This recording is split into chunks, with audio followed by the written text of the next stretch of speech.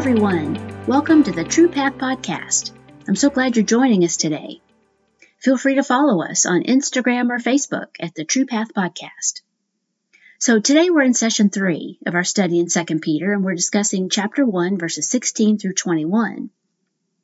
So last week, Peter was emphasizing to his readers the importance of remembering his words, remembering his teachings, because he will soon, according to verse 14, be laying aside his tent. So there are two main reasons why Peter thinks it's so important to remember his words after he's gone. The first reason we discussed last week, because he knows he's not going to be alive much longer, to remind them and encourage them to continue following Christ and growing in the knowledge of the Lord. And the second reason why it's imperative to remember his words is because these teachings are from Jesus himself. The words and teachings Peter's giving us are God's words. And in today's passage, he's going to prove it. So if you've ever wondered if everything in the Bible is true, if everything in the Bible can be believed, well, today's study is for you. So let's begin by reading 1 Peter chapter 1, verses 16 through 21 in the CSB. For we did not follow cleverly contrived myths when we made known to you the power and coming of our Lord Jesus Christ. Instead, we were eyewitnesses of his majesty. For he received honor and glory from God the Father, when the voice came to him from the majestic glory, saying, "This is my beloved Son, with whom I am well pleased." We ourselves heard this voice when it came from heaven, while we were with him on the holy mountain. We also have the prophetic word, strongly confirmed, and you will do well to pay attention to it, as to a lamp shining in a dark place, until the day dawns and the morning star rises in your hearts. Above all, you know this, no prophecy of Scripture comes from the prophet's own interpretation, because no prophecy ever came by the will of man. Instead, men spoke from God as they were carried along by the Holy Spirit. So back in verse 15, it told us that Peter wanted us to recall what he said about Jesus, because what he said about Jesus was not a myth. It's all true. And Peter can prove it because he, along with the other disciples, saw it with their own eyes. They were eyewitnesses. This is not just hearsay, but a first-hand account. They were not following cleverly contrived myths when they revealed the power and coming of Jesus. Now, Peter's calling attention to this because the Roman world at that time was awash with myths and made-up gods. The Romans worshipped 12 major gods, such as Jupiter, the god of the sky, and Mars, the god of war.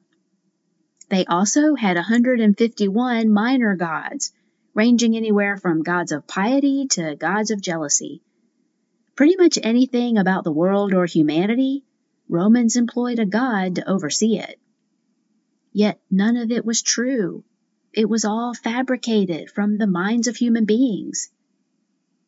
2 Timothy 4, 3 and 4 says, "The time will come when people will not tolerate sound doctrine, but according to their own desires will multiply teachers for themselves, because they have an itch to hear what they want to hear. They will turn away from hearing the truth and will turn aside to myths." But true faith is founded on historical facts, not stories, and Peter was an eyewitness of Jesus' majesty. Now, what majesty is Peter referring to here? Well, according to verses 17 and 18, it says, "For he received honor and glory from God the Father, when the voice came to him from the majestic glory, saying, 'This is my beloved Son, with whom I am well pleased.' We ourselves heard this voice when it came from heaven, while we were with him on the holy mountain." So here Peter's referring to Jesus' transfiguration. In Matthew 17, 1 through 9, it says, "After 6 days, Jesus took Peter, James, and his brother John and led them up on a high mountain by themselves. He was transfigured in front of them, and his face shone like the sun. His clothes became as white as the light. Suddenly, Moses and Elijah appeared to them, talking with him. Then Peter said to Jesus, 'Lord, it is good for us to be here. If you want, I will set up 3 shelters here, one for you, one for Moses, and one for Elijah.'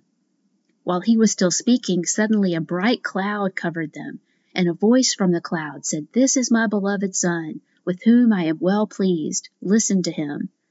When the disciples heard this, they fell face down and were terrified. Jesus came up, touched them, and said, "Get up, don't be afraid." When they looked up, they saw no one except Jesus alone. As they were coming down the mountain, Jesus commanded them, "Don't tell anyone about this vision until the Son of Man is raised from the dead." So why does Peter use the transfiguration as the example of Jesus' majesty? Well, because this event confirmed Peter's testimony that Jesus is God's Son, because he, James, and John all heard the voice of God himself proclaim it. It also confirmed the reality of Jesus' kingdom. The transfiguration was a foretaste of what it will be like when Jesus returns in glory and majesty to establish his eternal kingdom, which not only corroborates Peter's and the disciples' testimony, but also fulfills the prophetic words of the Old Testament. Just check out Isaiah chapters 9, 52, and 53. You see, Peter wanted to make it clear that Jesus' first coming isn't all there is. He's coming back, and we can be just as confident of that as we are about his first coming. And he also wants to make clear the fact that his second coming will not be in humility, but in power. And it will not involve suffering, but glory. It is a day we should look forward to with joy. My commentary says Peter wanted his readers to look beyond Christ's first coming to the time when he will return with that same honor and glory demonstrated on the mountain. Verse 19 says, "We also have the prophetic word, strongly confirmed, and you will do well to pay attention to it, as to a lamp shining in a dark place, until the day dawns and the morning star rises in your hearts." So the words of the prophets of the Old Testament have been confirmed through the life and ministry of Jesus. Let me give you some examples of this. For instance, compare what Isaiah prophesied in Isaiah 7:14, that a virgin will conceive and give birth to a son. Compare that with Matthew 1:21 through 23, when the angel told Joseph not to be afraid to take Mary as his wife, because what is conceived in her is from the Holy Spirit. It also says all this took place to fulfill what was said through the prophet. Also compare Isaiah 35:5 and 6, which says the eyes of the blind will be opened, the ears of the deaf unstopped, the lame will leap like a deer, the mute will shout for joy. Compare that with Matthew 9:35. Jesus went through all the towns and villages, healing every disease and sickness. Compare Isaiah 61:1, which says, "The Lord has appointed me to proclaim good news to the poor. He has sent me to heal the brokenhearted, proclaim liberty to the poor and freedom to the prisoners." Compare that with Luke 4:16 through 21, where Jesus entered the synagogue in Nazareth and reads this same passage from Isaiah and says, "Today as you listen, this scripture has been fulfilled." Compare Zechariah 9:9. "Look, your king is coming to you. He is righteous and victorious, humble and riding on a donkey." Compare that with Matthew 21:7 and 8. The disciples brought a donkey, and they laid their clothes on it, and Jesus sat on it, and a very large crowd placed branches and clothes on the road, and shouted, "Hosanna! Blessed is he who comes in the name of the Lord." And finally, compare Psalm 16:10, "You will not allow your Holy One to see decay," with Acts 13:35, as to his raising Jesus from the dead, never to return to decay. And Mark 16:6, the angel told the woman at the tomb, "Jesus is not here, he has risen."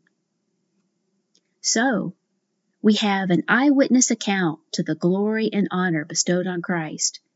We have a witness to the very voice of God proclaiming Jesus as his Son. And we have the words of the prophets being fulfilled right in front of them. And as Peter says, we need to pay attention to all of this evidence because it is like light for us. I read a quote that said, "The fulfillment of prophecy so far in Christ's history makes us all the more sure of what is yet to be fulfilled." So everything foretold about Jesus so far has come true. And because of that, we can believe with confidence about what Scripture says about his second coming. Because as we all know, the world, it can be a dark place. And we're continually bombarded with alternative theories and views on how we should live our lives. How are we going to know which way to turn? Well, we must hold on to the light of Scripture. Psalm 119:105 says, His word is a lamp unto my feet and a light unto my path. Think for a moment about what light does. It leads, it guides, it protects, it comforts, it reveals, it even nourishes and dispels darkness. And notice the verse says, as a lamp shining in a dark place. The world is a dark place. And the only way that we're going to be able to see our way through it is by adhering to the truths of Scripture. It kind of reminds me of the Lord of the Rings. When Frodo enters the dark, dank corridors of the enemy in Mordor to fulfill his mission to destroy the ring, as Frodo slowly makes his way through the darkness, he's completely unaware that a terrifying giant spider is stalking him. When the spider attacks, Frodo's only defense is using the vial of Galadriel, which flashes brilliant white light, stunning and fending off his enemy. When Frodo accidentally drops the vial, his only protection, he's immediately attacked and captured by the spider. It's only when his best friend Sam retrieves the vial of light and shines it on the deadly spider that Frodo is saved. Not only did the light expose the enemy, but it overcame the enemy. And the moment Frodo lost contact with the light, he was immediately attacked. God's word is light. Psalm 119:130 says, the revelation of your words brings light and gives understanding to the inexperienced. Hebrews 4:12 says, the word of God is living and effective, sharper than any double-edged sword, penetrating as far as the separation of soul and spirit, joints and marrow. It's able to judge the thoughts and intentions of the heart. Psalm 18:30 says, the word of the Lord is pure. He is a shield to all who take refuge in him. So God's word, that is what we have to give us wisdom, to guide our lives. Therefore, we must hold it close to us. We must read it and apply the truths we read. We must let it change us. Because one day, as verse 19 tells us, the day will dawn and the morning star will rise. What an encouragement this is, because the darkness will one day be completely overcome. This again is a reference to Christ's return. You see, the light of Scripture is a lamp in a dark place. It helps us to see ourselves, our world, and most importantly, our God more clearly. Scripture gives us a picture of who God is. But just like a lamp that shines in a dark place, it may light your vicinity, it may light where you are, but there's still darkness present. There are still things that we can't see. While Scripture gives us a picture of who God is, it's not a complete picture, because we are not yet complete. We are still imperfect sinners. Therefore, we don't always see all there is to see. I don't always see that God will protect me no matter what, because I allow doubt and fear to creep into my mind. You may not be able to see all there is about God either. Maybe you have trouble seeing God as a forgiver because you haven't accepted the fact that He's forgiven you. We may see ourselves as unworthy of forgiveness. But whichever characteristic of God we may struggle seeing clearly and completely, we must understand we don't see the completed picture. 1 Corinthians 13:12 says, for now we only see a reflection as in a mirror, but then face to face. Now I know in part, but then I will know fully as I am fully known.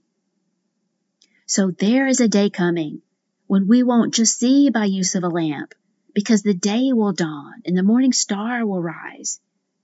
Jesus is the morning star. Jesus calls himself this in Revelation 22:16. And the dawn, of course, is when he returns in power and glory. Romans 13:12 says, "The night is nearly over, and the day is near. So let us discard the deeds of darkness and put on the armor of light."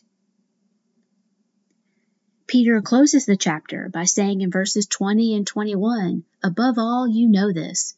No prophecy of Scripture comes from the prophet's own interpretation, because no prophecy ever came by the will of man. Instead, men spoke from God as they were carried along by the Holy Spirit." Again, Peter says he's telling them what they already know. But being reminded about the authority of Scripture, that is paramount in the Christian life. It is the very words of God. If it was from man's interpretation alone, then the Word would not be a light in a dark place, and it certainly wouldn't be pointing to the dawn, the second coming of Christ. It is only Scripture, God's Word, that can truly change your life. Now, I know there are some people who have read the latest novel or self-help book or post, and they say, "Wow, that really changed my life." And some people do base their lives on what they read, things other than Scripture. But those things are not the truth and the light that will dispel the darkness. And even Christian authors say good things, and the things they say are right and true. I read many commentaries to enhance my Bible study. But the words of even learned Christians who are strong in the faith should not overshadow or supersede the Bible. We must not build our foundation upon the words of people, but on the words of God. Because the people who wrote the Bible, they spoke from God as they were carried along by the Holy Spirit.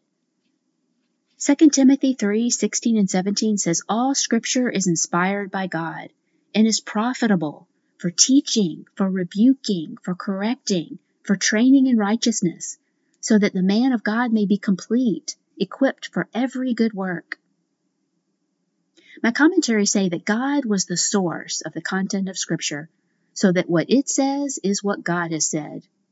And Scripture's human authors were controlled by the divine author, the Holy Spirit. Yet they were also continually involved in the process. God and man were both active participants. The human author actively spoke. It wasn't like he was just taking dictation or he was just merely being a recorder of God's words. Verse 21 says, "Men spoke from God as they were carried along by the Holy Spirit." Now, carried along from the Greek means to drive along or to move, as a person in a ship over the sea. Another meaning is to rush, like a gust of wind. The same form of the Greek word is used in Acts 27:17, when it says, "Fearing they would run aground on the sandbars of Syrtis, they lowered the sea anchor and let the ship be driven along." It's also used in Acts 2:2 in reference to the Holy Spirit at Pentecost. Suddenly a sound like the blowing of a violent wind came from heaven and filled the house where they were sitting. All this kind of reminded me of my husband, Greg. He spent his summers as a kid at his family's lake cottage, and one of his favorite pastimes was to go sailing in his single-person sailboat. He would even sail down to the end of the lake on the weekends and participate in sailboat races. Now, in the morning, on the way down to the race and during the race, the wind was blowing strong and steady, and as long as he made sure to place his sail in line with the wind, it got him where he needed to go. But by lunchtime, when the race was over and it was time to sail back home, inevitably it seemed like the wind just disappeared. So you can imagine being in a sailboat with no wind, what Greg had to do. Without the wind, the sails were useless. The only thing he could do was paddle back home. It was the wind that gave the boat its power. It was the wind that gave the boat guidance. But it was also Greg, the person on the boat, who placed the sails in the proper position to receive the wind and carry the boat along to its destination.